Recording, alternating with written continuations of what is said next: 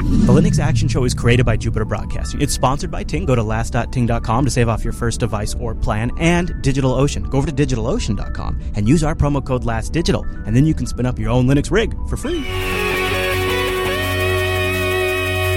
Welcome to Linux Action Show, episode 389. My name is Chris. My name is Noah. Noah, guess what? Big show today. It's true. Coming up on the show this week, Noah climbs 350 feet up into the air. Yes, for real. And he doesn't even like the heights, but he asked a wireless ISP how their infrastructure runs on Linux, what that's all about. It's a new spectrum of topics that we've never really covered on the show before, and it is a fascinating look at a growing infrastructure where a lot of problems are being solved by Linux. And then in the news segment, we're going to talk about Chrome and Android combining, if this is actually a major threat to desktop Linux. We'll discuss that, and maybe it's actually a good thing, too. We'll tell you why that might be. There's been some big community changes for Fedora and KDE. The Tor project has a new chat client we want to tell you about, and then a couple of major releases next week that you probably need to have on your radar. But no, before all of that, you know what we got?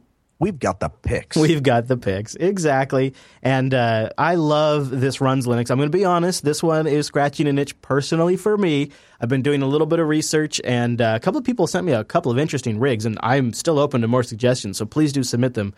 linuxactionshow.reddit.com, or you can tweet me at ChrisLAS. I loved this suggestion, though, because I want to build the perfect server for the Jupiter Rover. The JB Rover is a mobile studio, and I want to have a nice, secure mobile computer in there. This rugged vehicle PC runs Linux with dual-core 5th-gen Intel processors. Now, there's two different models I'm going to tell you about. It's coming from a Crosser, I think is how you say it. They call it a vehicle PC with up to 16 gigabytes of RAM. It supports two types of storage, SATA 3 2.5-inch drives, and M.2 SSDs.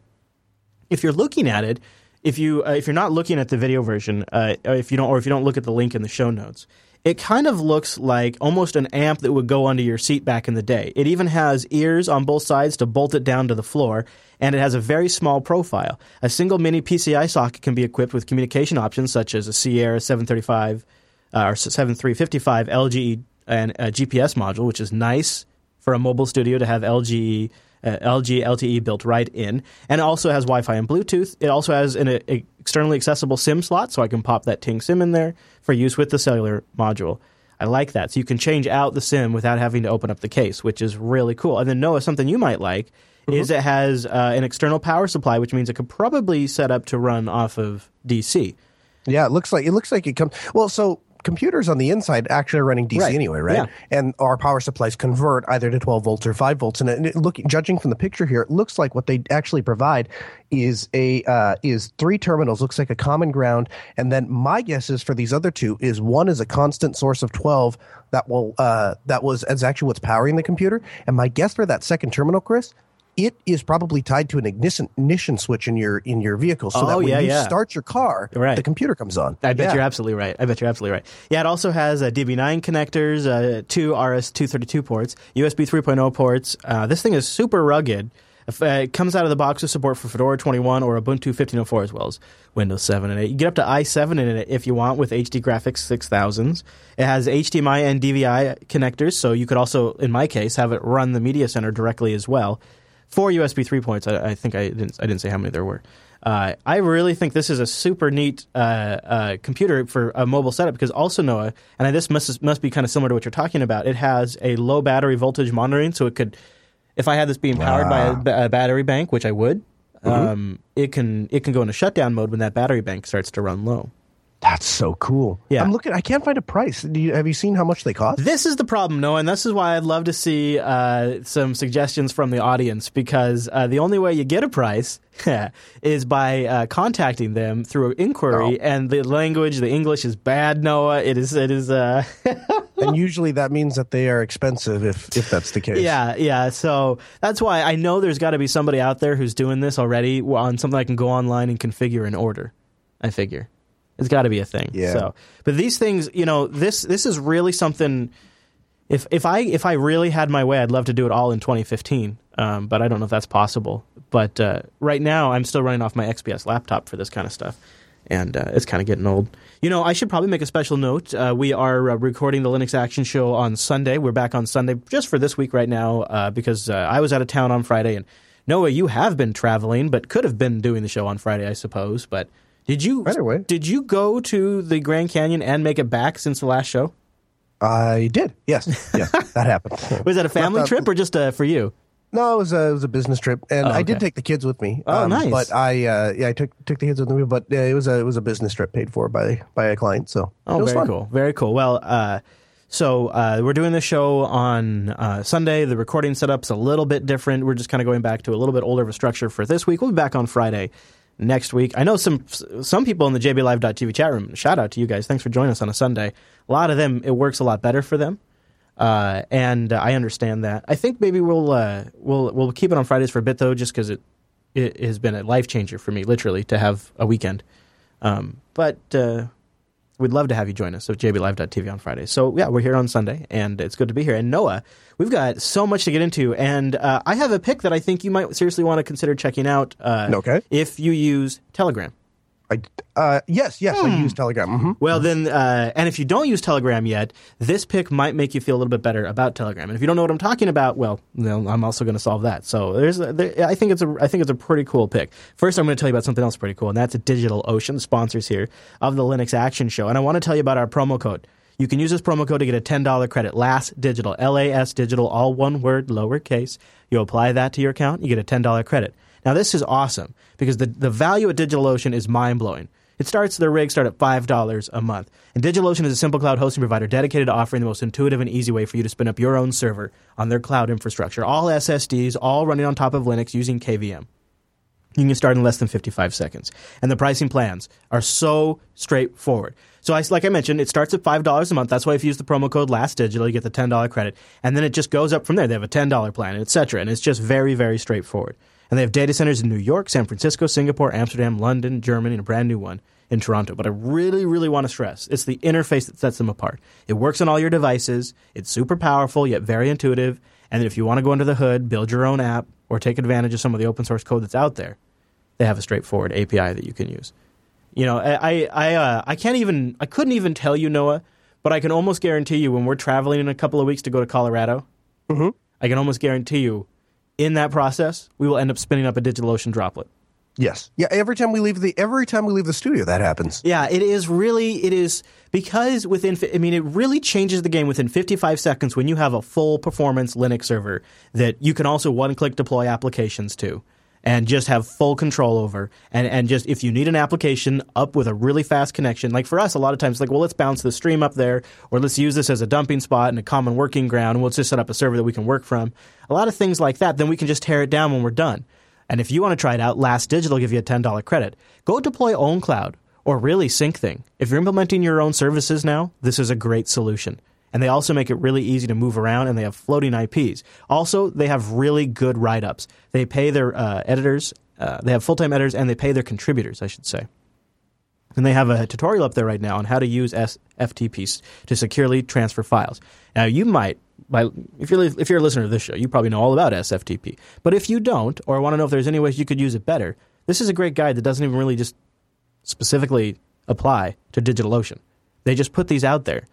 And the nice thing is, when you combine their really great interface, their one click for tons of many really good open source applications, and these tutorials, there's almost nothing you can't accomplish. These are some of the best tutorials on the web. DigitalOcean.com. Use the promo code LastDigital. And CY Noah and I are just huge fans of the service and just use it for tons of stuff. I don't want to oversell DigitalOcean or anything. So, best be honest here. I think that maybe one of the reasons that we constantly wind up deploying DigitalOcean droplets, basically every other week is I think I just want to build up my count.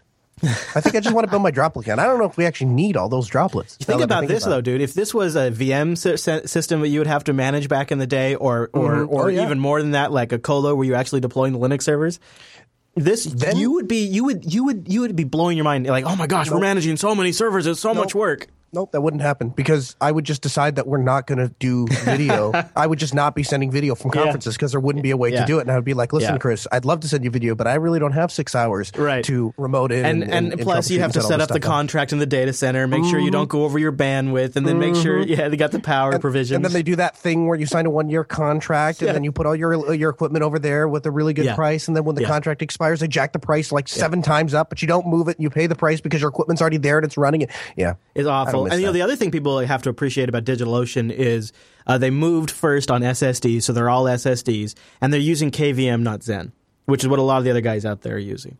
And in my opinion, I think KVM is a much better tool for this job. And I think when you combine that with their great interface, their incredible speeds, and the fact that they work directly with open source projects, and the fact that they pay people in their community who write really good content, I think it's a really cool setup. And I think they have the right recipe to be your long-term back-end infrastructure, even for testing, for production, whatever it is. I mean, that's why we deploy so many droplets, because it really is our go-to Linux infrastructure. It's really great, and you can try it out Last Digital for free for 2 months. And a big thank you to DigitalOcean for sponsoring the Linux Action Show. The sinus infection's doing me some favors today, Noah. I tell you what, nothing like doing an audio show when you have a sinus infection.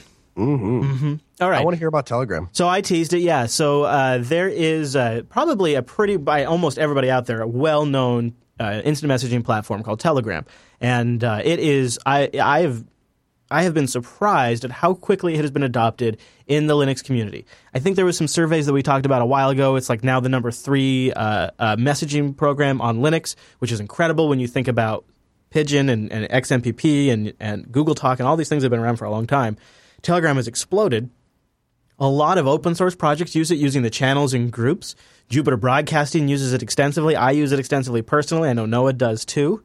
Mm-hmm. And the one thing that's a bit of a bummer is the Telegram client for Linux, for GNU/Linux, is not ideal. First of all, they kind of have their own Qt fork that they're using, like they're kind of their own Qt library stuff for their own notification stuff. And like a lot of times, we're about to review Fedora next week, and a lot of times when you get like a new installation of Fedora, like you can't get it installed, or you have to go download the binary only, which is a clunk to update. And like there's a lot of downsides to Telegram on Linux. It's a very functional messaging application. It supports video, pictures, and audio and file transfer and all that stuff. It's really good from that respect. It just feels a little clunky on the Linux desktop. This is where Qtgram comes in. Qtgram is a better Telegram client, and it is also a Qt Telegram client, so you have to have the Qt libraries. But Qtgram is a free open source Telegram client for Linux, Windows, and OS X and OpenBSD, focusing on user-friendly compatibility with desktop environments. That's a big underscore for me. Qtgram uses Qt5, QML, and libTelegram and libApplicationIndicator technologies, and the Forenza icon and Twitter emoji graphic sets. And they say Qtgram since it's free and open source, it means everyone can read the source code and the mechanisms of Qtgram. There's no private things about Qtgram. You can test it. You can look at it. And I've downloaded and installed it. Now, I got to say I've had a couple of problems with it. I got it working on one machine just fine, and I can't get it working on another machine. It's just spinning. But the machine I got it working on, it actually looks better than even what they have in their screenshots here on their website. And it does feel like a better Telegram messenger. And the other thing I like about it is it gives you a little more power over how you can organize your contacts. You can pop people into favorite positions so they always remain in one spot. If you have 4 or 5 people you always are talking to or groups you're always talking to, those kinds of things. And the notifications are better, which is a big thing for me too. So it's called Qtgram. And I don't know, you might want to try it. It is... There is no form of Telegram I'm not willing to try. I use the normal desktop application as it is constantly. I've tried the Pigeon plugin, which it's all right. And you've done the command line one too, right? Plugin. Say again? You tried the command line version? Yeah, I did the command line. If you want to explore your inner creeper, I suggest checking out the command line client. It doesn't give you anything that you don't get on the regular desktop client, but the way that the information is presented to you, things become much more apparent and you can string things together. So, for example, your phone client will show you if somebody is online or when they were last online. But being able to essentially have a log of when that person was online and offline, and if you overlay that with 2 different people in your contact list, you can see people having conversations. It's kind of fun, actually. Yeah, I've noticed that too. Kind of way. Yeah, because and I ran in my Gwake terminal, so I'd pop up in Gwake and be like, user online, this user online. Oh, they're reading each other's messages. I see. Mm-hmm. Yeah. One thing I'd really like though is Zarak and I in the chat room have been going back and forth. I am on a mission to try to get him on Telegram because I've used Telegram as a as the lowest common denominator messaging system, mainly because of the notification controls. I can turn it on and off for different people. And I can't get Xerox to sign up. And the reason is he wants a open source implementation of the server. They publish the protocol, so anyone could make a Telegram server. And then you'd obviously have to modify the client to connect to it. But he says he's fully willing to use the Telegram service, even on Telegram servers, as long as there was a GPL alternative, and there's not. And so I'm waiting for somebody to kind of come out and make that happen using the Telegram protocol. That would be really cool. Yeah, if somebody could do that, that would be really ideal. I agree. And I think maybe eventually, if Telegram continues to get more and more popular, somebody might be motivated enough to do that. But if you're going to use Telegram, check out Qtgram. It's got better notifications, full drag and drop support. It's more compatible with your desktop environment. It's easier to customize. It's not crazy to customize, but it's easier to customize. I like the settings better, all that stuff. So it's a pretty nice desktop Linux app, and it's called Qtgram because, well, yes, it's based on Qt, although it's spelled Cute, if that couldn't be more confusing. And it is Q, at least judging from the screen caps. Yeah, and the other nice thing is it does a nice little way of handling offline mode. If your internet connection is lost, you can just using Qtgram. When you're using Qtgram, it can fetch your messages from a local database on the device and display them, and then forward them when you get online. Like it does a pretty good job. It's actually pretty neat. So we're going to talk about Chrome OS in the news this week, and maybe where its future lies. But that made me think. You know what? Let's look at Chromixium this week. Because this may be an island of salvation down the road for Chromebooks. Chromixium, as you may have guessed on the name, is the simplicity of a Chromebook with the flexibility and stability of, wait for it, Ubuntu LTS. Chromixium puts the web front and center of the user experience. And they do this with some interesting technologies, Noah, and I'm going to show you some screenshots here. You probably wouldn't even be able to guess what desktop environment it is by looking at these screenshots. No, I would never know that looks like Unity. No, it's not Unity. It's not Unity. See, you got the bar down here at the bottom. Here, I'll tell you a little about Chromixium. Is they say they want to recreate the functionality, look, and feel of Google's Chrome OS on a conventional desktop. A modular approach to rebuilding the Chrome OS desktop that allows us to keep the base system. Now, here's what the base system is based on: Ubuntu 14.04.01. Chromium web browser. It has Pepper Flash plugin and OpenBox window manager and the Compton desktop compositor, Plank dock, LX panel, and they use Nautilus for files. And most of the apps are GTK3. I'm not going to lie. You're going to have to sell me on this. I'm not seeing it. So why would I want to? Why would I want? Does anyone use Chrome OS because they actually like Chrome OS? Well, so here's what I was thinking is OpenBox means your resource usage is going to be pretty low. So you get a pretty nice, elegant desktop focused on web applications. It is very simple. You start it. It's got Chrome, Gmail, YouTube, Drive, and Files. Mm-hmm. That's all it does. And then it has a right-click menu, much like like you'd expect. And it's just a simple, straightforward, lightweight. This looks like what you install on somebody who has an old laptop. Maybe one that has a low resolution like you always talk about, and you put this on there and you give it to them. This is like, instead of them having to go buy a Chromebook, you just turn their old computer into a Chromebook. I don't know. Because here's the thing. With somebody's older laptop, chances are it's going to have a spinning disk, and the $100 you'd spend on a Chromebook will not only get you, a supported OS out of the box, that kind of thing, but it's actually probably going to run faster than the old computer with the limited operating system. I don't know. I guess I'm just not seeing I guess I'm not seeing much of an advantage of that. Well, and the other thing, really, the true advantage to that kind of user for a Chrome book and Chrome desktop is the power wash and reboot and auto update, like the elegant background seamless updating that makes it so they don't have to think about it. The fact that they can hit power wash and they log back in and their data syncs back down, and any way they goobered up the machine is completely taken care of. Those are kind of the features of Chrome OS that I think really kind of appeal to people. So they are doing background security updates in Chromixium. They are doing that part of it as well, but I don't think they have that power wash kind of functionality. Here's the only thing that appeals to me, that where I can see this is why Noah is glad this project exists and wants it to continue, and that is if Chrome OS becomes the future of the Linux desktop, and so that is just what we're left with, and the wide-scale deployment of the Linux desktop is largely in Chrome OS. If that ever happens, but the next thing I'm going to want to be able to do is install Chrome OS on every computer that I have, so I'm using a persistent distro across all my machines, and I guess that's where this would come in? Yeah, I think the other way I was looking at it, and we're going to get to this in the news segment, is if Chrome OS goes away in 5 years and you still have rigs that are Chromebooks, or you have machines that would make good Chromebooks, this could still be something that sort of takes the original Chrome OS idea forward, but it's an open source desktop. I guess maybe the problem is that I take Chromebooks and turn them into Linux boxes. Yeah, so right. I might be the wrong person to pitch this to. I guess that's probably what it is. That's a good point. That is a good point. All right, Noah, let's do the news.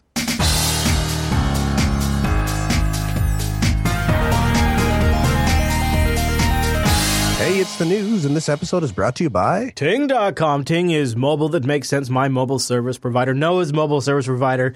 Pretty much almost the whole crew here at JB's mobile service provider. Why? It just once we start to understand it, it really just makes a lot of sense. You only pay for what you use. There's no contract. And there's no early termination fee. It's a flat $6 for the line. That's the bottom line right there. And when you go to last.ting.com, you support this show, and you also get $25 off a device, or you get $25 of service credit. That's really nice because the service credit for me, I brought an Evo 4G back in the day, like 2 years ago when I switched over to Ting, and that $25 service credit more than paid for my first month. And the things that really made me stick around with Ting is like their super, super slick dashboard. Really nice, always getting better, and Ting service itself is always getting better. Since I've been a Ting customer now, they've rolled out GSM services too, so they have CDMA and GSM networks, which is really nice because, I have better CDMA coverage in some locations and better GSM coverage in other areas, or in some cases better data, et cetera, et cetera. You can just kind of pick and choose. Or really what made the difference, and I know it's made a big difference for Noah too, is it opened up a whole new category of devices that you can now get on Ting. In fact, didn't you just pick up like a super cheap hotspot, Noah? I did. So, the thing is, we talk all the time about owning your computer, owning your device, that kind of thing. And when you have a device that is locked to a specific carrier, it doesn't feel like you own that device. Like, it did feel like I owned that device until I was opened up to the world of GSM. Again, I had a GSM device a long, long time ago.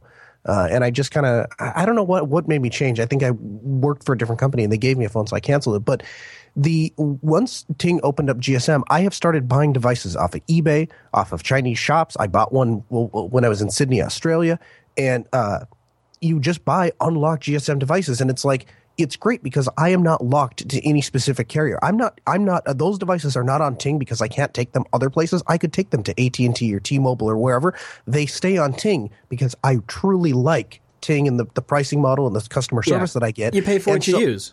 Yeah. And so like the other day, or a couple weeks ago rather, I was on eBay. I see a 4G LTE hotspot, $28, free shipping. How are you going to pass that up? Nice. My Jeep now has a dedicated hotspot. So you know that computer you were looking at where you have the little GSM card? Yeah, I got a hotspot in my Jeep. So if you sit inside the Jeep, you can use my data. You got a dedicated car hotspot. I love it. Yeah. Yeah. For $28, and it cost me $6 a month to have it. You can get the $9 SIM, so you just get that, and then you pop it in there, CDMA or GSM. They have a bunch of great devices. They also have feature phones, smartphones. They've got also the Novatel MiFi is back in there, the 5580, just a real nice pocket MiFi device. $121, and then it's just $6 a month, pay for what you use. Also, I noticed a couple of other device updates on the Ting page you guys might want to check out. If you like the Apple phones, they got deals going right now on the iPhone 5S, which the 5S that's that 4.7 inch form factor, which Angela really prefers.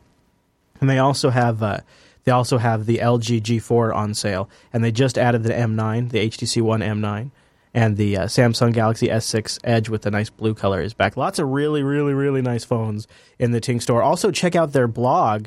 They're working on fiber internet, and they have an update on their fiber internet initiative on their blog. So start by going to last.ting.com. Try out their savings calculator, see how much you might save by switching to Ting.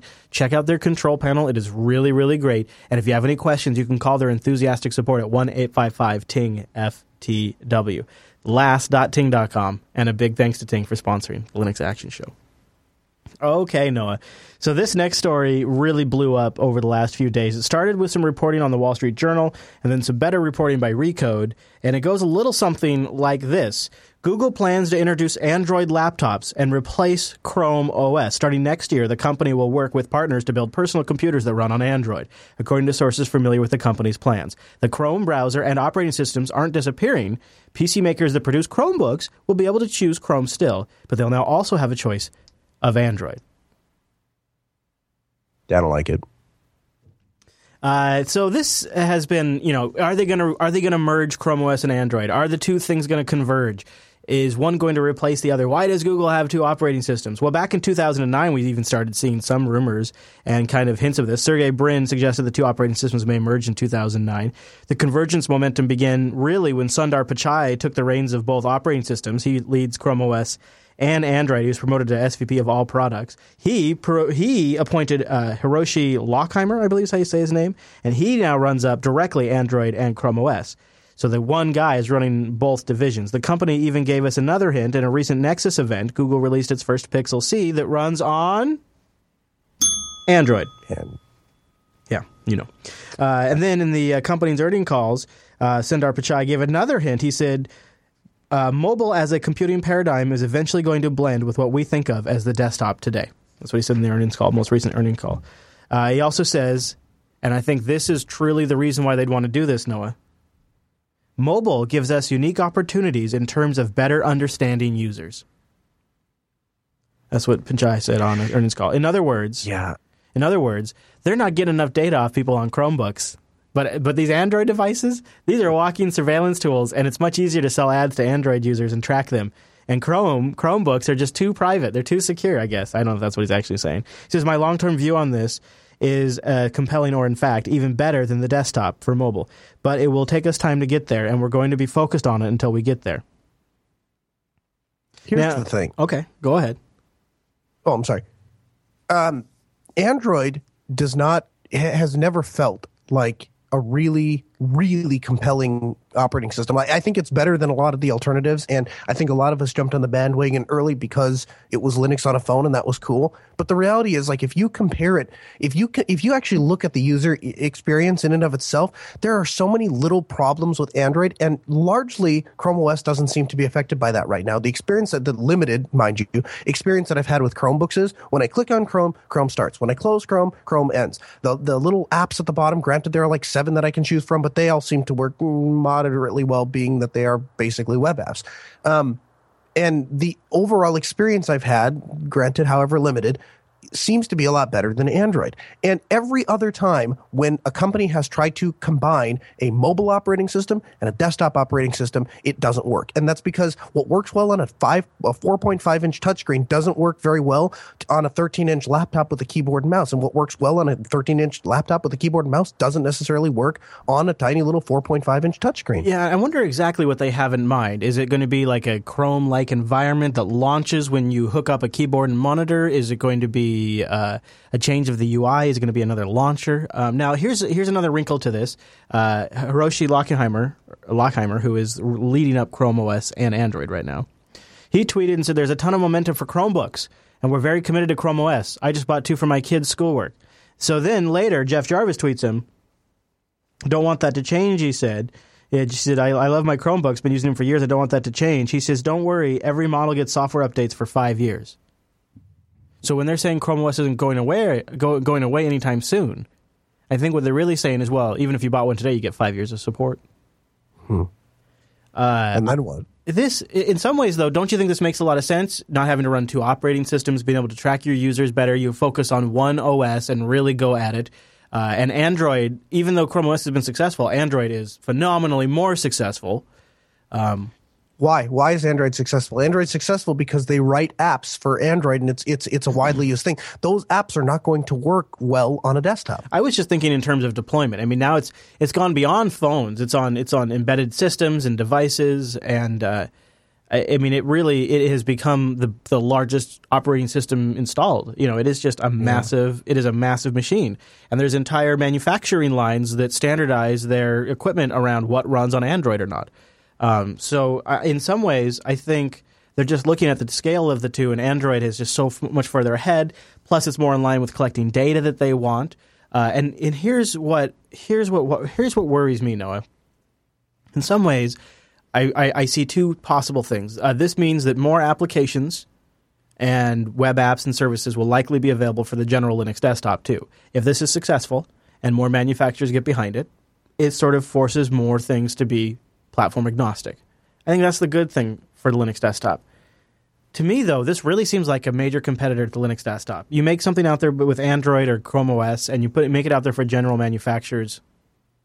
This almost seems like it's the Ubuntu big release, the big Google desktop operating system that everybody's been speculating for decades now, for 100 years it feels like.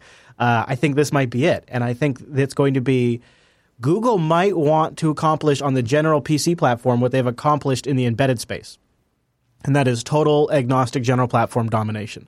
And that would be the desktop x86 class PCs and laptops. I think they want to have that kind of, they want to have Android-like success on those devices like they have on the ARM-based devices.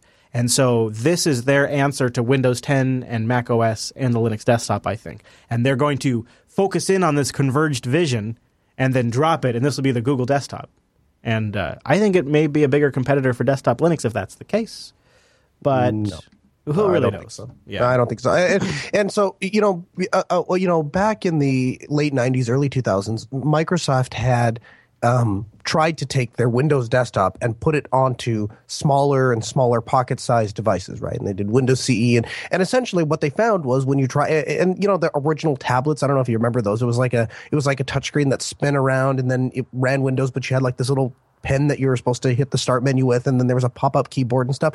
And basically – Microsoft found that you can't cram a desktop operating system into a tablet. And I feel what Android's trying to do is they're trying to expand. They're not making a desktop operating system. They're not making a competitive product to compete on the desktop. What they're doing is taking the operating system that already exists on the phone and say, well, let's scale it up and make a couple tweaks and hope it works. I don't know if I agree. I mean, I think it's some major points I do, but I actually think if you look back, they've been hinting at this since 2009.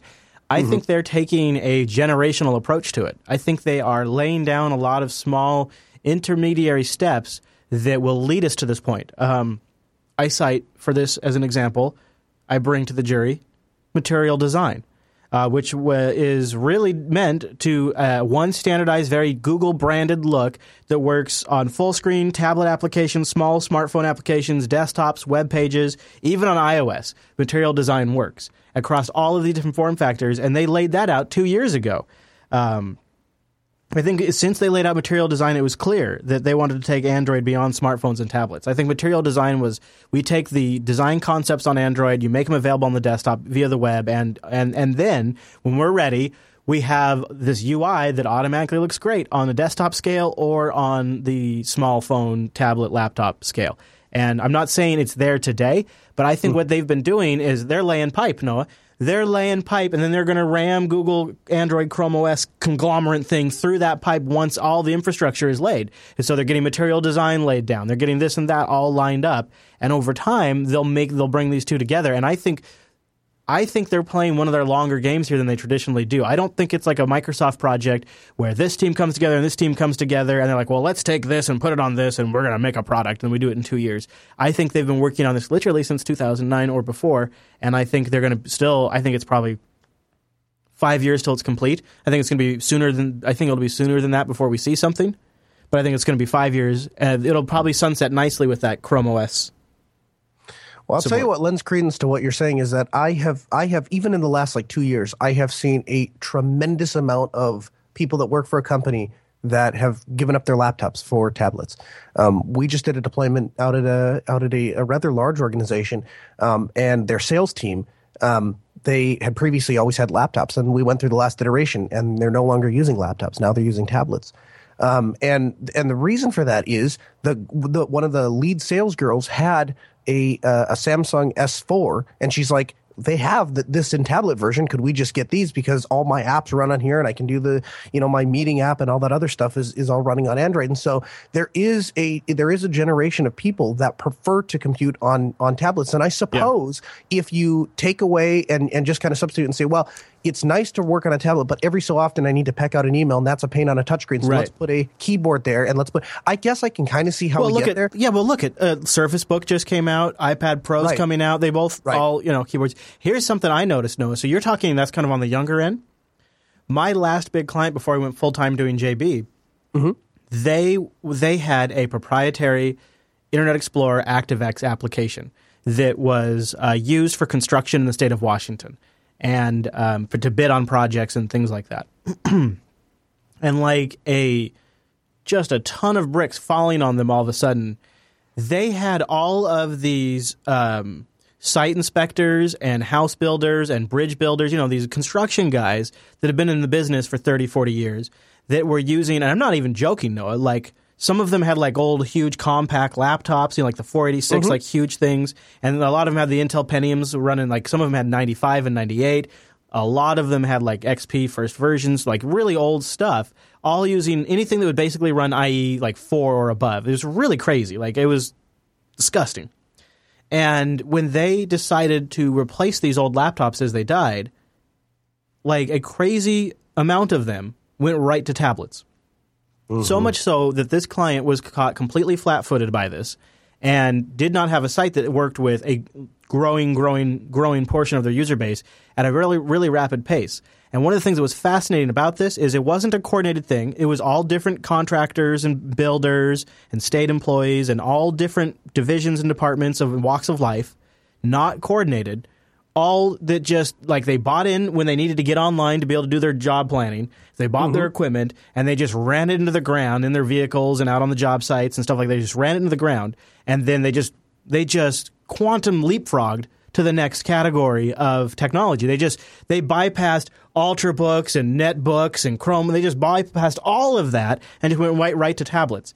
And this client had to rebuild this ActiveX application in a tablet-compatible form, and they didn't have any tablets in their office. They didn't have hardly anybody had an iOS device except for like an iPhone. Like it was for them a total disaster. So they brought in people to help. And I was responsible for moving the back-end infrastructure over to the new system.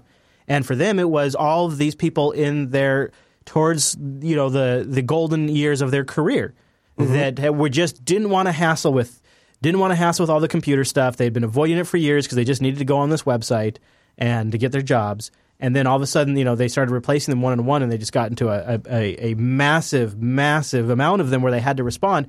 And this was really before Chromebooks were really a thing. But a lot of them got like keyboard accessories and stands and stuff like that and cases, and just put them in these monster like cases and stuff.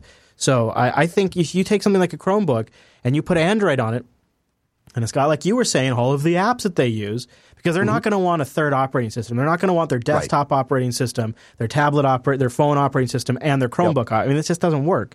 You want the same apps. If you buy something from the Play Store on one Google device, you want it from the Play Store on another Google device. I travel a lot, and I'd say better than 80% of all tablets I see are in cases with included keyboards. I rarely, and I mean rarely, see somebody sitting in the traditional portrait mode touching stuff on their tablet. They're casually, yes, inside of coffee shops and stuff like that all the time. Restaurants, absolutely. But like when I see business professionals that are traveling, so in other words, people that are being issued those or that are using those as their primary computing device, they almost always have, a keyboard attached. And, you have speculated for a while that that Apple is eventually going to combine the MacBook series and the iPad series. I don't know. I think it'd be crazy if they do it. I don't know if they're actually going to do it. Well, it goes along the same concept, though, right? That as people prefer, I saw, Ubiquiti when I was out at Global Vision. Ubiquiti has a desktop phone, a CEO's phone that runs Android. So it has you hit the dialer app, you dial on a touchscreen, you hit the green button to send. And the whole reason Ubiquiti released that phone, I'm told anyway, is because you have this generation of people that just expect everything to work like a tablet. And if that becomes the case, stuff like this seems to make a lot of sense then, I guess. But I stand by what I said originally, that I just don't think you're ever going to get a really compelling desktop interface built up from a phone operating system. We'd have to see how they manage that interface and if it's like a VM for Chrome or something. All right, let's shift gears and go into a community story. Enough corporate stuff. This one's interesting because this has raised something that's been bubbling in the back of my mind now for for almost maybe 2 years. I'm not quite sure how long this transition happened, but I'll get into this. So I wanted to make mention of Kevin Koffler, who is an Italian who lives in Australia. He was one of the KDE maintainers for Fedora, and he's stepping down. He says, in recent times, I've been increasingly unable and unwilling to adequately co-maintain a huge set of packages known as the KDE software compilation. And he goes on a little bit into that, about how many freaking packages it is. But that's not actually what I wanted to get into. I want to get into this point because this put into words something that's been rattling around the back of my head, like I said. He says he's unwilling to continue because the way the Fedora project has been treating KDE since Fedora 21, when the Fedora.Next initiative was introduced. It makes me feel like a second-class citizen in the Fedora community. After years of fighting for equal treatment of KDE and Fedora, Fedora.Next with its Fedora is now more focused, in parentheses, on GNOME, message was a major setback and a huge disappointment. And I actually completely agree. Since Fedora.Next, it really does seem like Fedora is all in on GNOME. And I've wondered if the KDE contributors and maintainers had been feeling like that. No, you've recently gotten some more exposure to KDE. We're about to review Fedora next week, the new release. Do you have any thoughts on if Fedora, to you, does it feel like it's maybe reduced its focus on KDE and it's really just gone all in on GNOME? So I've never, I mean, I've used KDE for the past couple of reviews on a few distros, but really I've never used KDE on Fedora. And I think that a distro there's always going to be a prevalent desktop, I think. And that's not necessarily a good thing or a bad thing, and it's not a pejorative to the desktop that Actually, let me stop you right there. I think it's a good thing. I think if you don't, I think you just make a hot mess. If you don't focus on, I mean, everybody loves to have everything. Yeah. I get that. Let the spins take care of that. I think you focus on one desktop and you do a really damn good job. And I think it's fooling yourself if you think how can you possibly claim focusing on multiple things that do the same exact thing and you could do the best version of each of those things? It's just humanly not possible. The argument is going to be that there's going to be the KDE team and the GNOME team and the LXD team and the other 50 desktops that we forget about that people send in hate mail about. But and then each team is supposed to make their distro, and then at the end you have a totally level thing. But the reality is that most of the people that I see using Fedora, and if you go into Red Hat, you'll see a lot of them. Mm-hmm. They're all using GNOME. They're all using GNOME. I didn't see a single KDE box. And again, I'm not ragging on KDE. I'm sure it's a great desktop environment. I'm sure it's great on Fedora. But if that's the case, guess who is getting all of the bug fixes? Guess where all the feedback is coming from, and guess where they're going to focus their time on. Right. Yeah. So I think it is GNOME heavy, and I agree with you. I think it's a good thing, and I'll go one step further and say that I think that when you take a specific distro and it pairs with a specific desktop and concentrates a lot of effort on that, I think what you wind up with is a really high polished product, and then a bunch of other things that work acceptable if you absolutely insist on using something other than the quote-unquote norm. Yeah, and otherwise you don't have a competitive product. He says also the Fedora 23 KDE spin is easily the worst KDE spin ever released. Firefox, a non-KDE and even non-Qt application, is the default browser. It does not integrate into Plasma Desktop in any way. Due to an oversight, Dr. Conky is missing, and thus ABRT, another non-KDE application, is the default crash handler. ABRT reports all of the crashes to us downstream packages instead of upstream where the crash reports belong. And the experience has shown that the ABRT fire and forget reports are unwilling to upstream the bug reports manually, even if they read our replies at all. It says both of these are complete no-goes for me. They're not acceptable. The Firefox fiasco was a deliberate decision, and the ABRT fiasco could have been avoided if Dr. Conky had not been made optional against my recommendation. As a result, I hereby am stepping down from the KDE SIG group and from the co-maintainership of the KDE SC packages. And I wanted to cover this because this kind of thing, it's something that kind of can sometimes happen in the background for these distributions that we use a lot and love a lot. And I wonder, too, if maybe once Kevin sort of has some time down, if maybe he'll just start working upstream directly with KDE. Mm-hmm. Yeah, it's kind of too bad, but I think it does. I think it gives us the chance to say, both Noah and I feel that there are other ways to get KDE on Fedora, and I actually don't think it's necessarily a bad thing for a project to focus on one thing. Now, they might argue that they're not. I don't know, but I actually think they should be. Just like I think it makes sense that Ubuntu focuses on Unity, and then you let the flavors focus on the different versions of that. I think that works a lot better. All right, Noah, so let's talk really quickly before we get into the train wreck of the week. The Tor project has launched an encrypted anonymous chat app. So we were talking about Telegram earlier. Well, how about a Tor chat program? Not for me, but I'll tell you a little bit about it. The Tor project says Instabird was chosen as it transports protocol as it's written in memory-safe language like JavaScript. It already supports a number of languages. Instabird is an open-source messaging client that I've linked in the show notes. And it also supports off-the-record chat, cryptographic protocol support, and Tor has implemented new features in the beta message, which sends the messages over the Tor network. Another secure chat program by the Tor folks. For me, something about the Tor name now just kind of doesn't feel super secure anymore, and I'm just not jumping out of my pants to go try out a Tor chat. Maybe I should be since I'm using Telegram, but for me, not super compelling. The nice thing about this, though, is because it's using Instabird, it also supports XMPP, IRC, Google Talk, Facebook Chat, Twitter, Yahoo, and others all through the beta client. So you get all your regular messaging clients, and you get that Tor goodness as well. Might be nice for you, Noah, and all those secret communiques you have to do. all those quote-unquote pics. Yeah. All right, so here is the train wreck of the week. This didn't even – I was hoping by the time we went live we'd have something to show you. Twitch installs Arch Linux, a cooperative text-based horror game. And, well, it's already been shut down. The idea was kind of neat, though. Kind of like when Twitch played Pokemon. Everybody gets logged in and they all try to install Arch at the same time. Now, how do you suppose that went, Noah? How do you suppose that turned out? It's the internet, so not well. There's going to be a lot. But here's the thing: I think that it's a cool idea. I mean, I know that the reaction from the community has largely been negative. Like, what did you expect? Yeah, well, not only that, but like you have people that are like, this is the dumbest thing ever, and I can't believe anyone would waste their time, and what, like, everyone compares it to something stupid. But the thing is, if I had more time, if I wasn't in the middle of a move and in the middle of like 13 other projects right now, I would sit down and do that. I'd be like, let me see if I can find a creative way to start installing something while somebody else is trying to erase the hard drive every 30 seconds. And if you think about it, if you compete in those kind of environments and kind of play with that kind of stuff, you're going to be better at your craft. I agree. Now, here's what happened. Somebody tried to launch a friggin' botnet, even though they tried to firewall it off and stuff like that. What they really need to do is completely isolate. Here's what I think they should do. I'll tell you what happened, then I'll tell you what I think they should do. So somebody set up a botnet, they got in there, they were able to get command in there and get, enough machines to override the input. In fact, I have a screenshot in the show notes where you can see everybody trying to stop it, but the botnet was too intense. And so they managed to try to get in there, start DHCP, and then ping Google's DNS. And because the botnet was just totally jamming it up, they shut it down. They say, yep, it was pretty disappointing to us. This is on a @TwitchInstalls tweet. We were keeping it running as long as we felt comfortable to do so, but due to our lack of preparation for an actual attack, we decided to cut it off where it was obvious that the majority of voting too perfectly on actions that were turning malicious because he had a botnet that was doing that.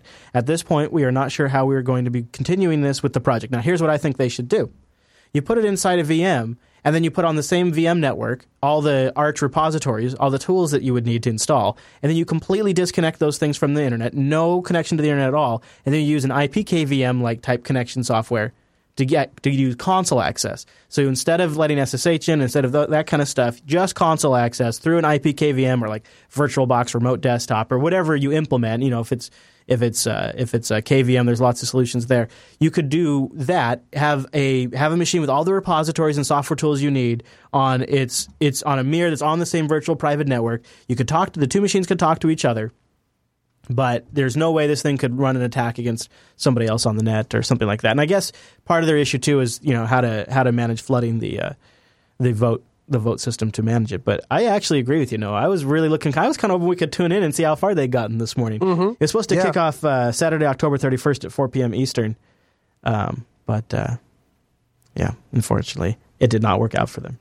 Kind of funny though. All right, so a couple of big releases next week you guys should probably know about before we get out of the news segment.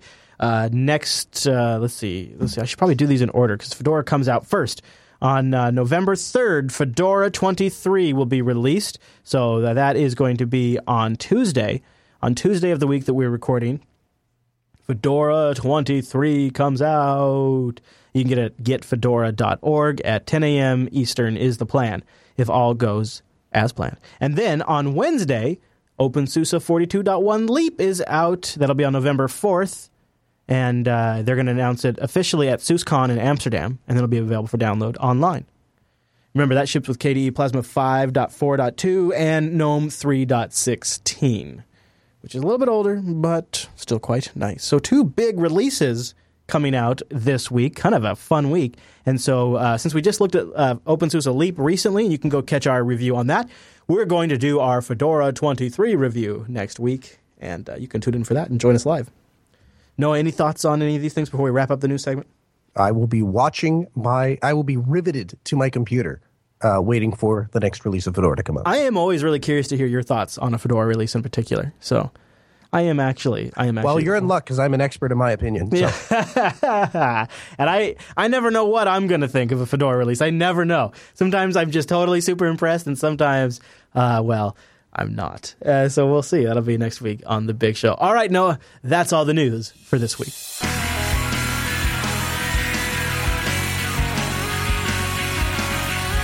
It is time to witness Noah climb 350 feet in the air for this week's interview of the Linux Action Show and probably risk his life. But first, I want to tell you about our segment sponsor, System 76. They have machines designed to run Linux. And this week, I want to look at this RX Pro. I'm not even sure how you say it.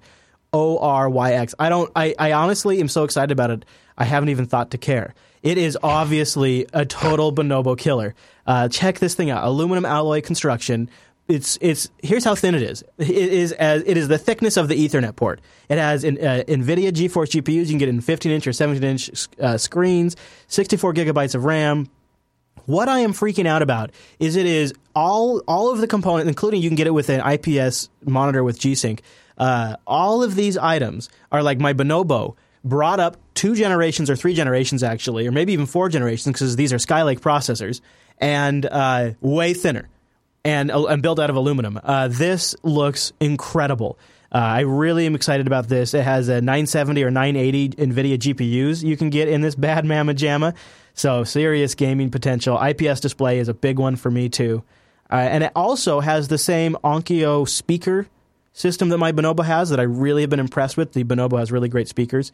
And HDMI out. And for me, the big kicker is, this sounds kind of funny, but I, because of production reasons, have to use a 1080p screen. And so like my XPS laptop, you'd never see me use my XPS laptop in studio on the Linux Action Show because I have no way to hook that up to show the screen because the resolutions don't match up and high DPI is a mess and et cetera, et cetera. So 1080p, you can get different stuff. You can look at the different screen options. But for me, the 1080p option would be perfect.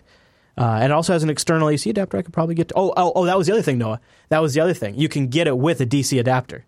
You can get it with a DC adapter. It is kidding. Yeah, it is. This, I don't know when. So not only is it the perfect studio machine, it's the perfect Rover machine as well. Yeah, this is exactly right. And so what happens now, and this doesn't sound like a big problem. Probably most people are like, oh, poor Chris.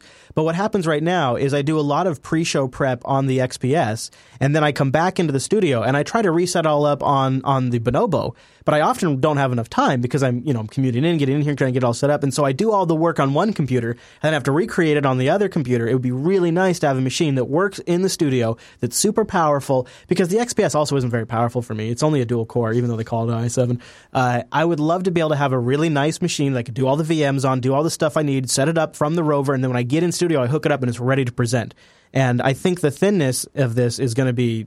Look at that. There's the Ethernet port. It's about as thick as the Ethernet port. Isn't that incredible? I'll tell you something else, too, and this doesn't matter. I know this doesn't matter to a lot of people because they're part of this new confangled, I like everything looking pretty instead of being functional crap. But have you noticed that the touchpad it's not one of those stupid clickpad crap. It actually has buttons on it.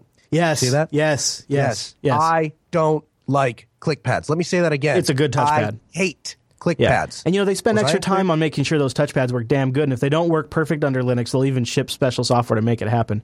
I really like this rig, and when I use the term thin, in case you're just listening, it's not like a razor envelope thin. It is incredibly thin for the amount. I mean, NVIDIA 970 GPU, 32 gigabytes of RAM, 3 hard drives in this thing, Core i7 processors. It's a workstation. It's a mobile workstation that is extraordinarily thin. It's paper thin for a mobile workstation. Yeah. I am super excited about this. 64 gigabytes of RAM. Yeah, we're going to be out there looking at more of their Skylake stuff in the second week of November. I think on the 11th and 12th or something like that. So that should be really exciting, and you guys will hear more about it in the show. So also, Noah, I'm really looking forward to this because you had a chance to travel out and chat with a wireless ISP. Where did you head to get this interview? Because this is pretty neat. Yeah, so Zach Underwood, who I'm extraordinarily proud to call a friend, he's a super nice guy and exceptionally smart when it comes to networking, specifically wireless networking. He invited us out to Greenville, South Carolina, to come take a look at their headquarters where they provide internet wirelessly to customers all the way around Greenville, South Carolina. Cool. Let's take a look.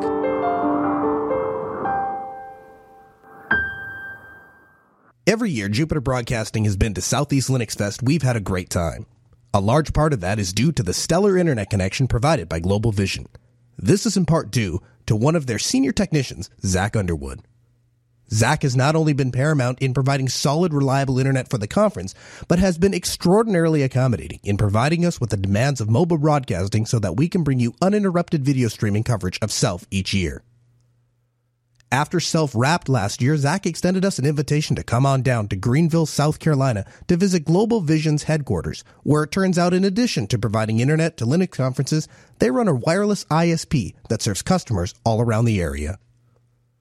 Zach and I share a fanboyism for Ubiquiti equipment, and he takes us on a tour to show us how they use Ubiquiti equipment to run their company. So this building actually used to be a auction house for for vehicles. So this is was a garage bay where they did inspections on the vehicles themselves. We kept the garage bay door, which makes so we can accept pallets of equipment. But this is our primary storage location for all of our wireless equipment. We got a couple $1,000s worth of Ubiquiti inventory at this point, even some new stuff. Sitting on the desk right there is one of their new AC access points that they just released less than a month ago. It's a dual band wireless AC, and its MSRP is less than $100. Wow. And let's see. All right, so this is also another garage bay. We use this, again, for storage. This is more the construction stuff. Sometimes we have to fabricate mounts for the wireless equipment. We also got a huge stack of servers that we're going to be getting rid of. These are old. We also keep all of our tower climbing stuff in here, including all the harnesses, all the ropes, and even some of the wireless antennas. You want to we'll talk about those? Sure.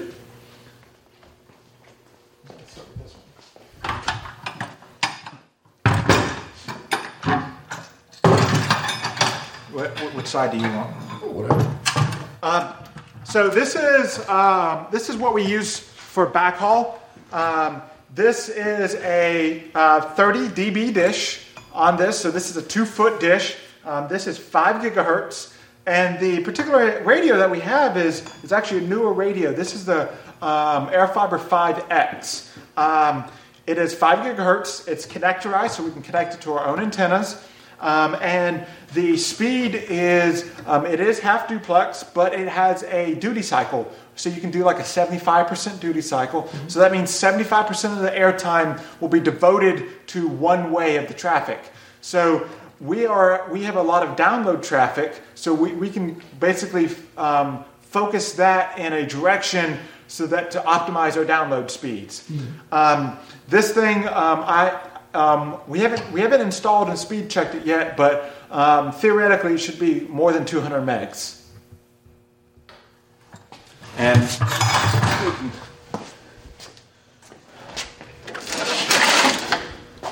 so this is what we use for doing client access. So these are sectors. And this particular installation is actually going to go up on a water tank.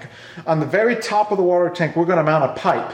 And this whole assembly of 4 antennas, 4 antennas and radios, will actually get dropped right on the pipe. And this will, through 4 antennas, each at 120 degrees, will give us 360 degrees coverage. I know that's a little overlap, but we do that because when you're on the side of an antenna, you can your signal strength would be lower. So we do a little bit of overlap to maintain a good coverage.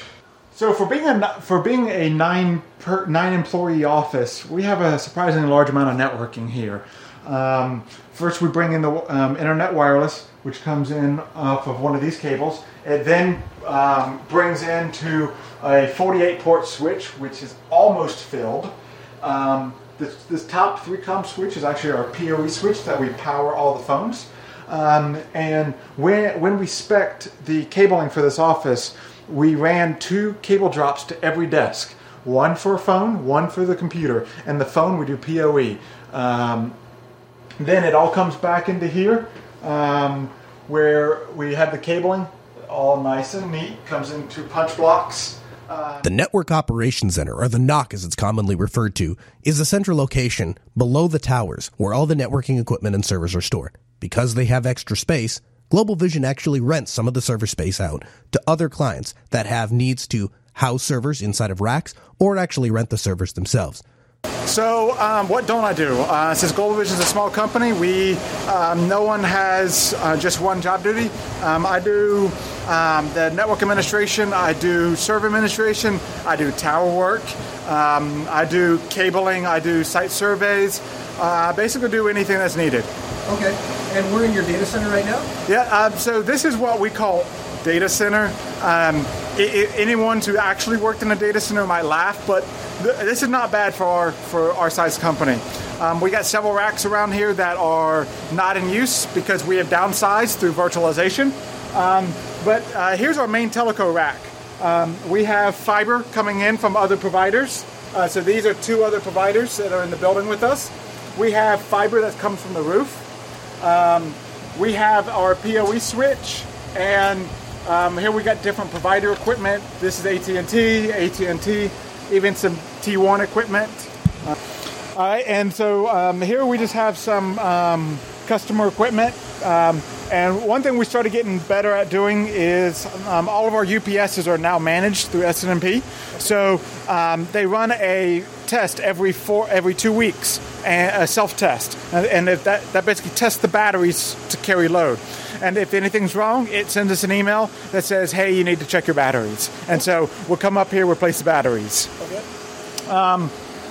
This blue cabinet is one of the satellite providers. So what happens is when you watch your local station, so your ABC, your NBC, your CBS, your Fox, local stations, they actually recorded over the air off of antennas, and then the cabinet then encodes that into an IP stream that's then sent via fiber to over where it's then transmitted up to the satellite so that it can come back down to your satellite dish. Okay. We just have various more customer equipment. This one's actually these next 2 cabinets are actually our cabinets. Right here we have our Observion box. This is a CentOS box running Observion, which is a semi-open source project. They do the open core freemium type model. And we have about 300 to 400 devices that it polls every 5 minutes. And right now it can poll every device network-wide in about 2 minutes. Wow. But if that ever goes above 5 minutes, we can start having data loss. So we have to make sure I like it to be under 4 minutes. And how many devices network-wide are there? So there's about 300 to 400. It's been a few days since I've checked. Wow, that's crazy. And so also in this cabinet we have the software that we use to back up our VMware cluster, vRanger. We also got a couple storage boxes, and then we have a very large UPS down there. That is a 5,000 VA or volt amp, which then powers all of the equipment in our next rack. This is the core of the network. Here we have a couple routers. We also have the back of our core switch, which we stack. So these are stacking cables that make 2 physical switches, 1 logical switch.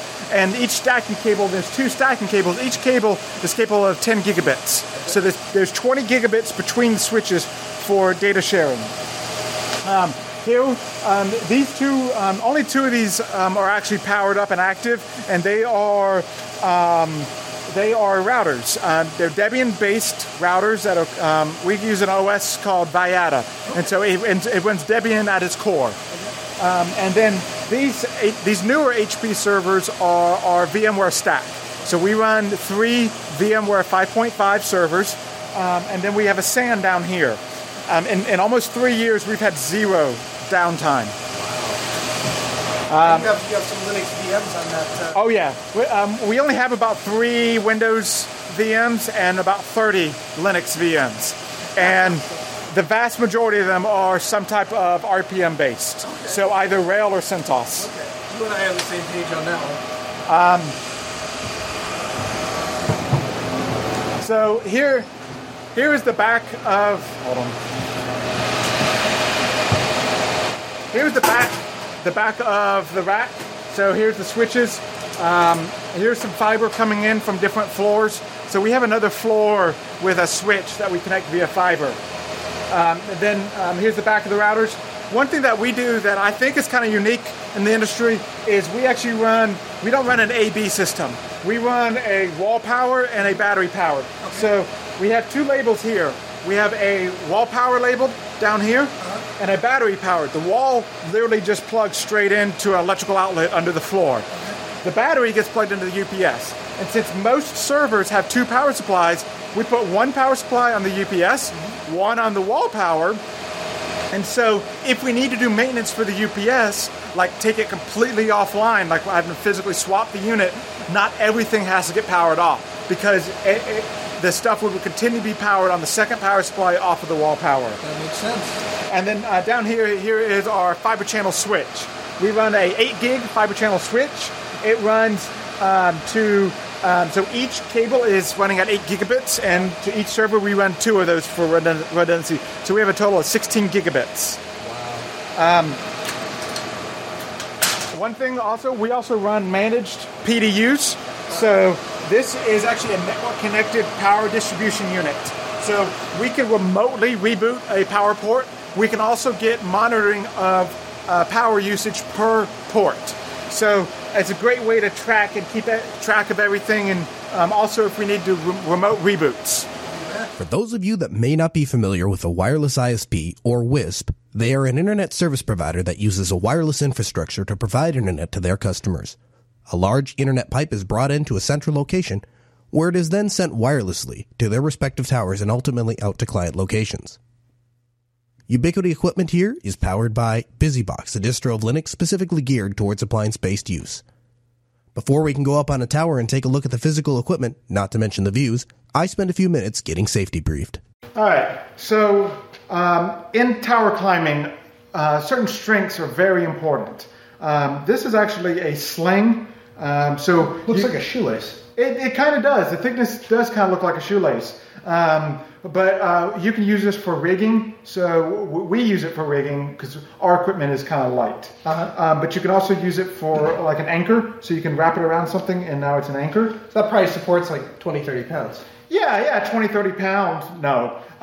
This is actually rated in this configuration for 5,000 pounds. 5,000 pounds? Yes. And the shoelace will support 5,000 pounds? Yes, so I could pull a pickup truck with another pickup truck hitch to hitch with this. Wow. Yes. The next is, in tower climbing, we use a lot of carabiners for connecting different stuff. Here is here's an older model that we have. It's an all steel model. Here's an aluminum model. Jeez.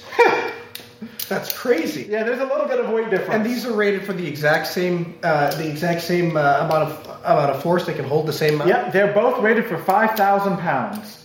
And this orientation, so this load weight straight down is 5,000 pounds. And this orientation against the gate is only 3,600 pounds. And with it open like this, it's like 2,000 pounds. Wow. And all of per OSHA regulations, all the carabiners that we use for life-saving equipment must be double action. So it takes 2 actions to open it. In this case, twist, and then you can open it. Okay. And also for And the other requirement is they have to be self-locking. So when you let go, it automatically locks. In recreational work, like mountain climbing and rock climbing that you do recreationally, it is permittable to have a self-closing but non-locking one. In a professional environment, that is not allowed. Okay. All of the safety equipment that we use has a minimum of 5,000 pound rating. Here's one of the anchors that we use. What we'll do is, if we need to anchor like a rope or something, we'll put it around part of the tower and this orientation, and now we can tighten it and hook our rope right here. And this again is rated for 5,000 pounds. Now, I don't know about you guys down here in South Carolina, but I don't weigh 5,000 pounds, and I don't know anyone that does. Why is it that you guys have equipment that's rated for 5,000 pounds? So it's not just your body weight. Part of it is because the safety equipment that we use has a fall distance. Okay.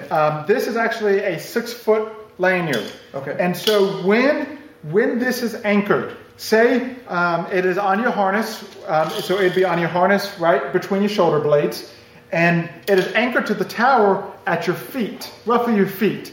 So if you fall, you're now going to fall. Let's say from the distance between your back and your feet, let's say 5 feet. Then this is a 6-foot apparatus, so you're going to fall another 6 feet before the safety equipment even kicks in. Then you're going to fall another 3 feet before this safety equipment will bring you to a stop. So your feet can now be, 15, 20 feet below your anchor point. And when that anchor point gets stressed from you falling, it can do an impact, a very high impact load. And so the 5,000 mark is really, it only gives about 1,000 pound impact on the anchor, but that 5,000 is a buffer zone, a safety zone, a margin factor. And the ropes that we have. Right here, this is a 1/2 inch double braid rope, and it's rated for a 10,000 pound break strength. Wow. Now, you're telling me earlier that a knot will actually negatively affect the rope's ability to hold a certain amount of strength. Yep. So when a rope is rated for a particular strength, it's rated in a straight line. But when you add knots, it will basically degrade the strength of the rope by a certain percent based on the type of knot. So that's why what's nice about using these ropes is because they got a 5,000 or 10,000 pound rating.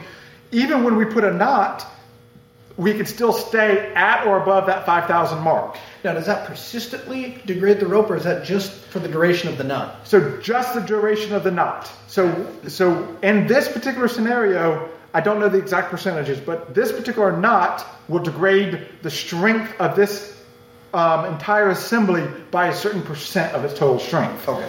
Per OSHA regulations, the anchors that we use for our Y lanyard right here for fall protection, the actual specification says if you believe it can hold a pickup truck 5,000 pounds, then it is safe to use as an anchor. During my training, he kept stressing, he kept asking, look at that particular spot. Could you hang an F-150 off of that particular spot? If you don't feel comfortable hanging a pickup truck off of that spot, then you shouldn't feel comfortable putting your life and anchoring to that location.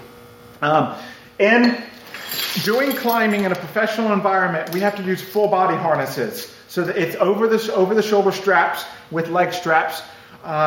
This is required, and recreational climbing, it is okay to get away with just the waist. But in professional climbing, you have to use a full body harness. If you're going to be spending a lot of time hanging in a harness, this metal seat is a godsend, because basically what it does is when you go to position or basically stop at a location, you'll hook into these D-rings and that hooks to the seat. So when you go to lean back, you actually put your weight on your butt and not your back or your shoulders or even your feet. So it basically helps transfer your weight to a more of a sitting position. Okay.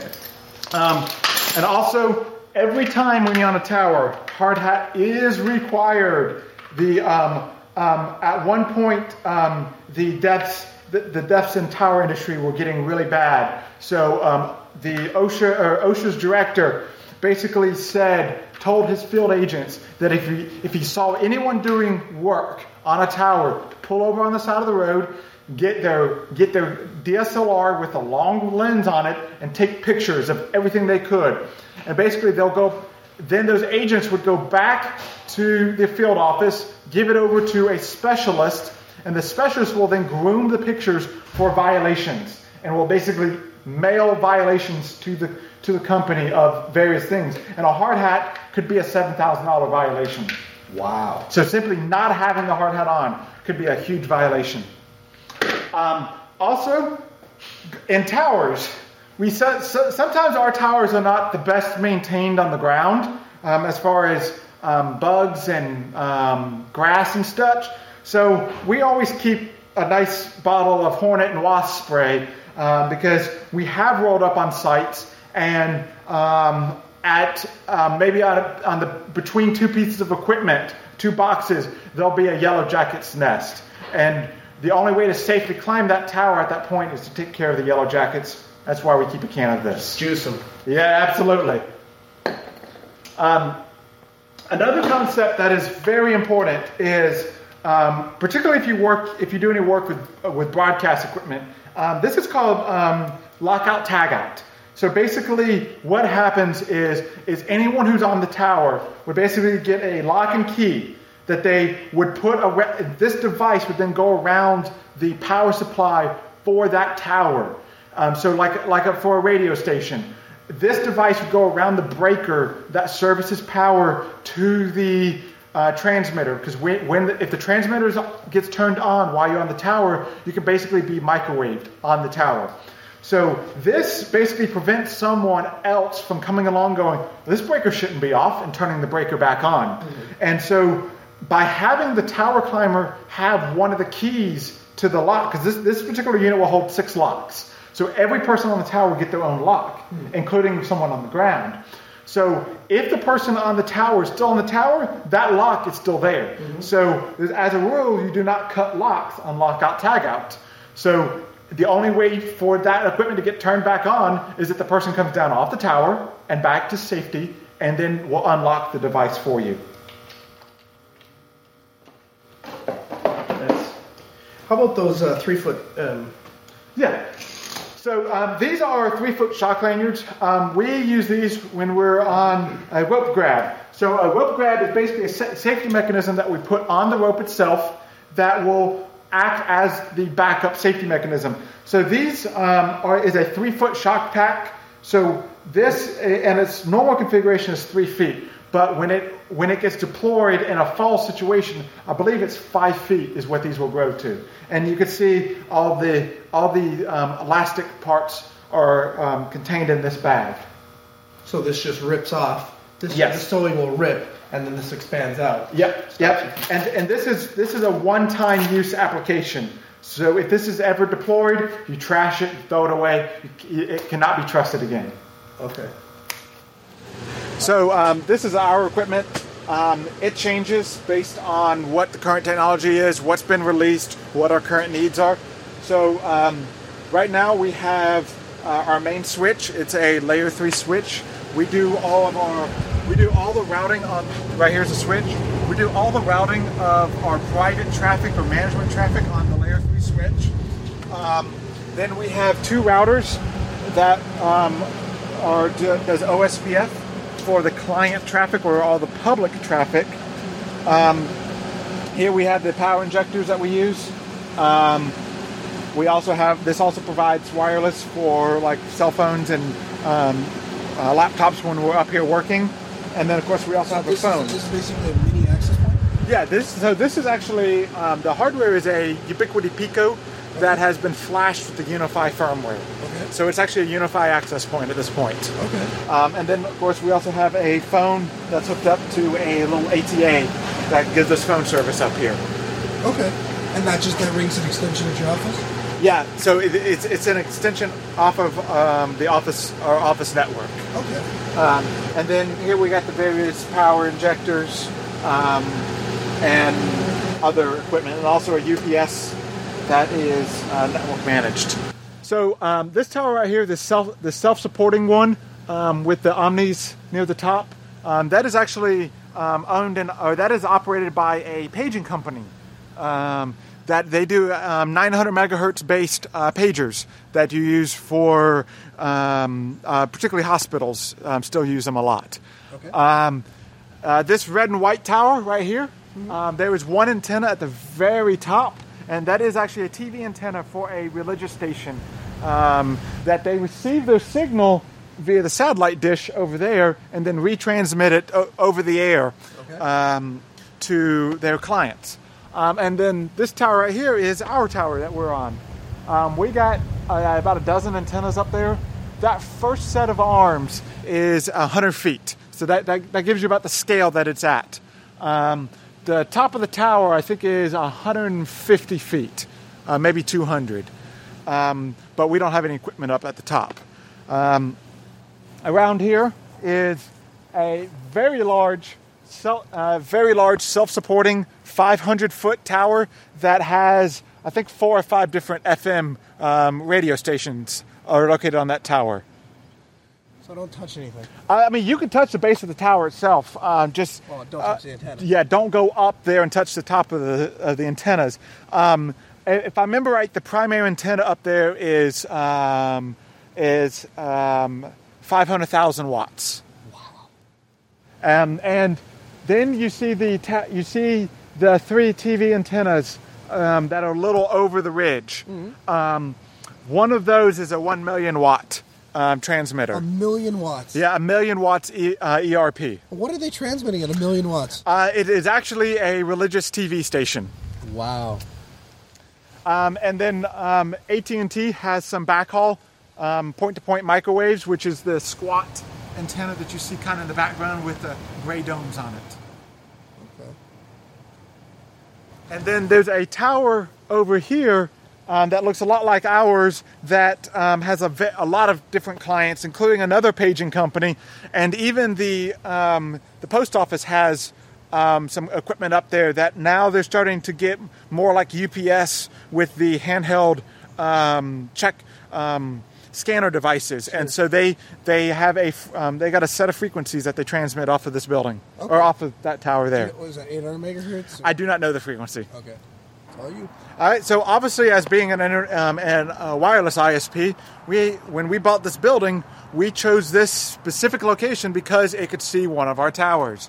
So right up there, we have one of our. That is our office connection. So that allows us to get on the office, allows us to speak to our data center, the rest of the core of the network, and gives us internet. With that particular antenna, we run our connection uncapped, so we're getting about 40 down, 40 up. Okay. And then around the corner, I can show you.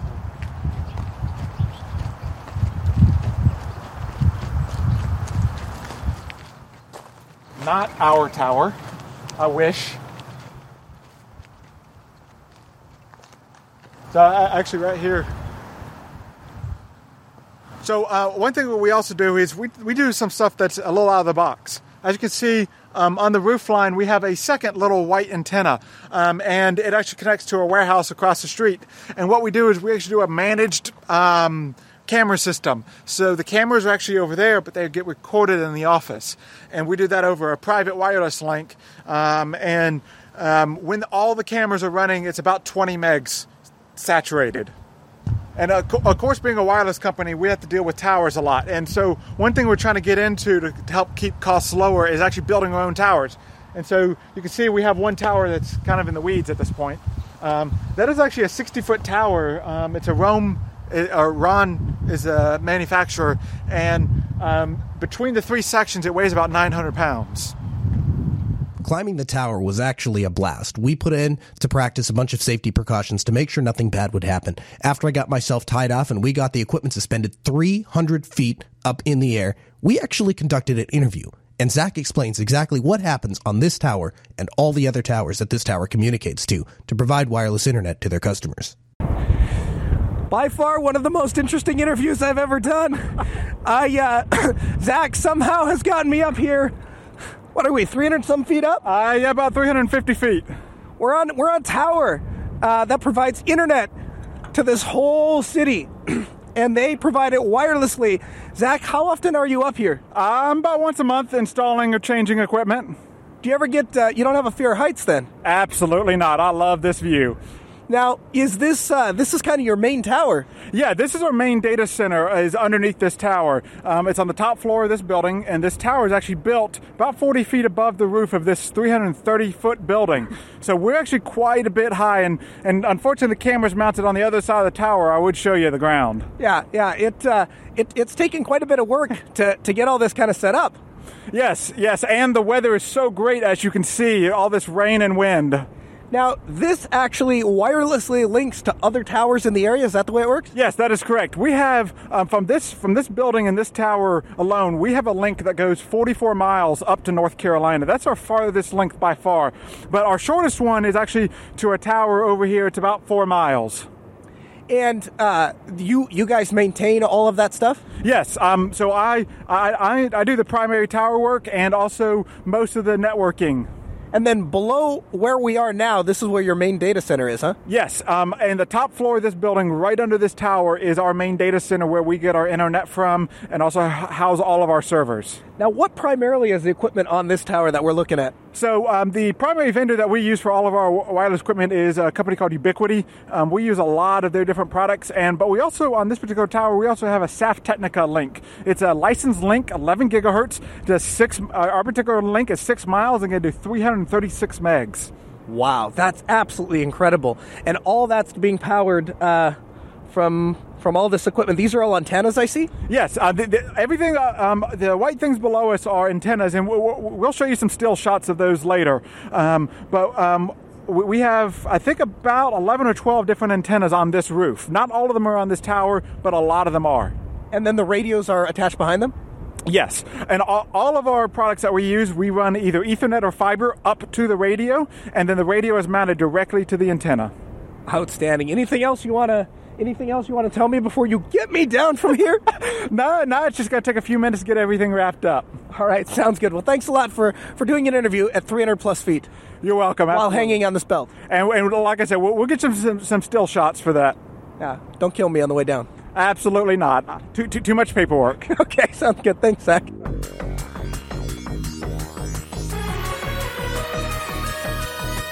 And that brings us to the end of this week's broadcast. Before we get out of here, we got a couple of emails we want to read. The first one comes in from Travis about a LibreOffice failure. Dun, dun, dun. He says, Chris and Noah, you guys are the best tech podcast hosts on the internet, period. Keep up the good work. Wow, thanks, Travis. He says, my wife wanted to use my computer, Arch Linux, and GNOME 3.18, like a boost, to put together a research paper. She normally uses her Windows laptop, but decides to use my computer since its dual monitors are nice. I mentioned to her in the past that my computer runs Linux now that Microsoft Word has been replaced by something better. I had her fire up the trusty LibreOffice writer, and she starts typing away.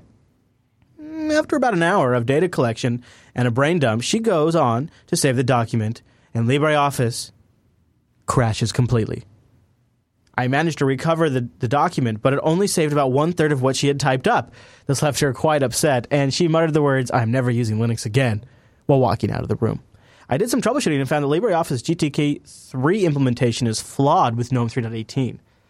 I was able to work around the issue by going to Tools, Options, LibreOffice General, and checking the Use LibreOffice dialogues box to stop the program from crashing and allowing me to save documents again.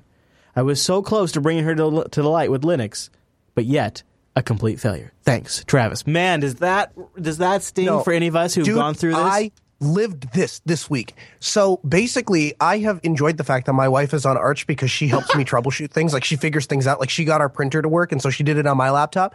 And I come home, and she has that look. You know that look that you get when you walk in? Yeah, I got the look. Oh, no, you got that look. That look. And so I walk in, and I'm like, what's the matter, sweetie? And she's like, LibreOffice dumped except she used more colorful language, dumped all of my stuff that I've been working on for the last 4 or 5 hours. And I'm like, oh, I'm sorry. And then like an idiot, without even thinking, because I'm just in IT mode, I got home from work. I'm like, well, did you save it? yes, I tried to save it, but the whole thing crashed. Yeah, that's a double whammy. Is this happens when you try to save? Right. That's what. So she was so mad that she's like, I want you to go downstairs or go back to the shop. You have to get me a hard drive, and I'm backing up all my stuff, and I'm formatting my computer, and I'm putting Ubuntu back on it. And she did. The rest of the evening she backed all her stuff up and dumped. But that's not really. Oh boy, yeah. I guess it's not Arch. Well, it's not Arch and Specific's fault. It's the fact that it's a newer version of It's the new version of GTK, which she has on her desktop, and I do too. And, it is interesting. I have not run into this, and I'm seeing some folks in the chat room who have. And in fact, for Sean, oh, man, that's a bummer, Sean. I'm sorry to hear that. Sean in the chat room says that auto recover didn't work either. Yeah, hers didn't. She didn't get hers back. Yeah, because it must depend on the frequency there.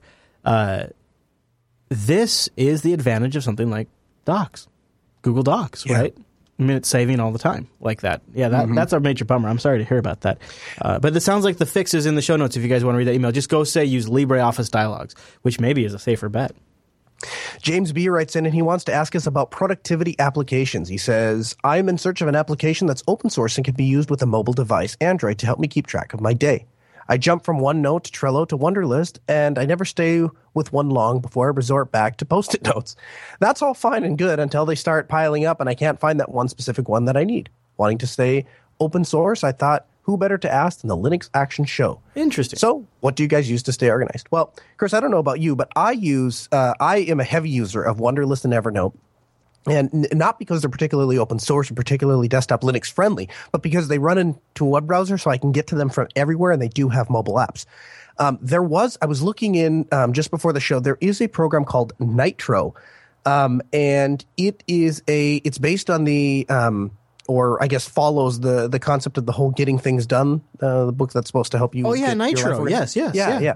So that's the first program that comes to mind. If you wanted something, the only thing I didn't like about it when I installed it, I was playing with it a little bit. The only thing I didn't like about it was it doesn't have a native sync feature. So they basically tell you to use Dropbox to sync your files across. And that doesn't seem like that's a real good solution, especially if you want access to it mobilely. But it's one I would check out. I don't know. The nice thing about having it be on Dropbox is that you can then get to it as from your file system on your laptop or your desktop somewhere. Yep. So this is a complicated one. I have been experimenting with a lot of different tools. Everything from just using like Google Now and just basic reminders, and then combining that with Keep, to trying things like Wunderlist and Slack, or there's other open source alternatives out there. And here's kind of what I've landed on. I like everything I can do to be in plain text if possible. So what I like to use is tools that actually use Dropbox or something else on the back end, and then have everything in plain text. And then what I have started to do is I just have a gedit document or a Guake terminal or Byword on my iPhone or Notes on my Android device that connects. I'll just use, because I can find enough stuff that uses Dropbox on the back end that I can move my notes files around. Wunderlist is my to-do list manager, has been for a while now. And for long-term storage of things I need to know, Evernote, I would like a better system, but that system needs to do OCR, that system needs to have good search and tagging, and that system would ideally be able to import Evernote. But that's what I use right now, is sort of a hodgepodge, and then really long-term stuff that I need to keep track of, like contacts for like, if I make if I get a new doctor or a new lawyer or somebody's birthday or something like that, I use OwnCloud on my DigitalOcean Droplet. So I'm kind of spread out right now myself. But my short version is OwnCloud for the stuff I need online, access to any device. It's sort of like contact information or calendar information. Text files for to-dos and notes reminders. And then I use the built-in reminder system too on my mobile devices to remind me as well. It's kind of a hodgepodge, Noah. Yep. That's basically what I'm doing, though. Bit of a hodgepodge, as they say. All right, well, Jane H. writes in, with possible Gmail solutions on Last 387, either Chris or Noah expressed concern about having his email stored on Google servers. That would be me. A Chrome extension called Gibrella, or Gabrella, allows you to download a select or all Gmails plus attachments to your machine in standard mbox format. Heyo.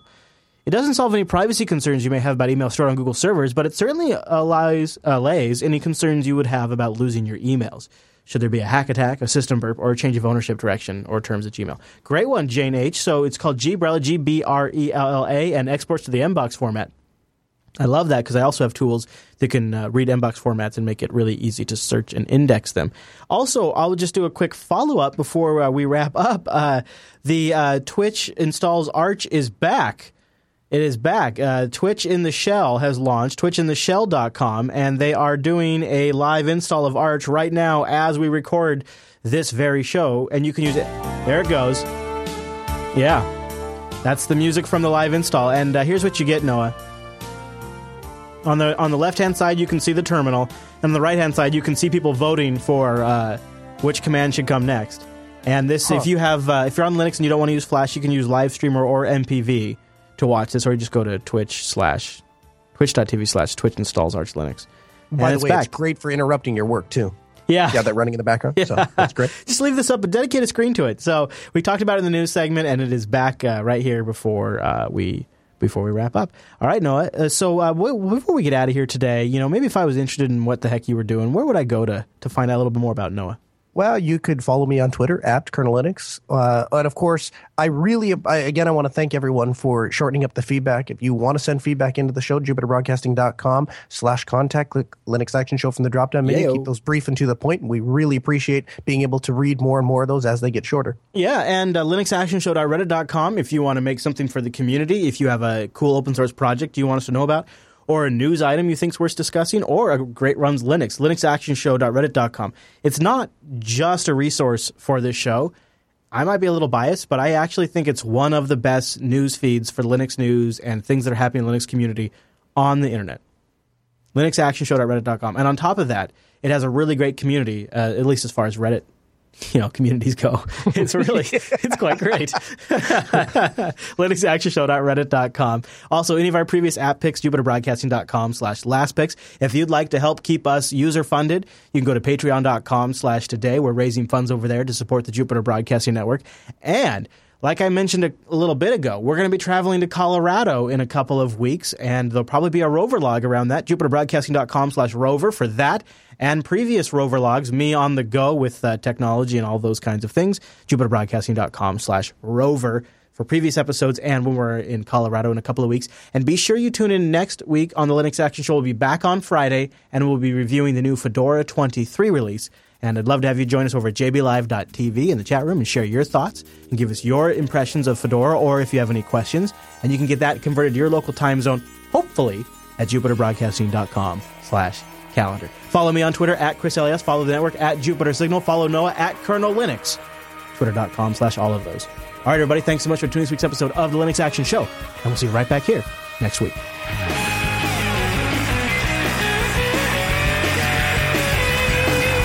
So, first of all, I got to say, the 1,000 Trails people, this LeConner 1,000 Trails, unbelievable Halloween celebration. Cool. Unbelievable. It really blew my mind because these people, they're not here at these parks with houses with big, huge garages. Right? They don't have like 30, 40 outlets to hook all this stuff up to. And they go so far out. People come out and they build structures. They set up steam and fog machines. They have lights. They have haunted houses that are like connected up to their trailers. They set up big displays, like huge amounts of decorations and works and lights and tons of candy. It was the coolest Halloween trick-or-treating thing I'd ever seen. This one gal, so some people in one row have laser light shows, and it's super cool because they shine them up into the trees. And I don't know if you've ever seen for the holidays, people get these projectors. Projectors that do the point lights, the little laser points. Well, people took those and put them up into the trees, and then you combine that with the fog machines, and then another laser machine that does big circular laser design patterns. So the trees were all lit up. It was so freaking cool, and a lot of energy and effort. And then you walk away from it, and all things aside, if this was just a suburban community that you walked around, this would have been an extremely impressive Halloween showing. And the fact that all these people did it out of their RVs,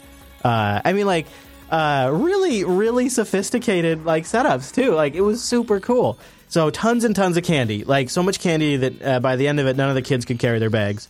We had to carry all the kids' bags, but then kind of sad, because then we're like, well, we've exerted the kids a lot. We should try to take naps.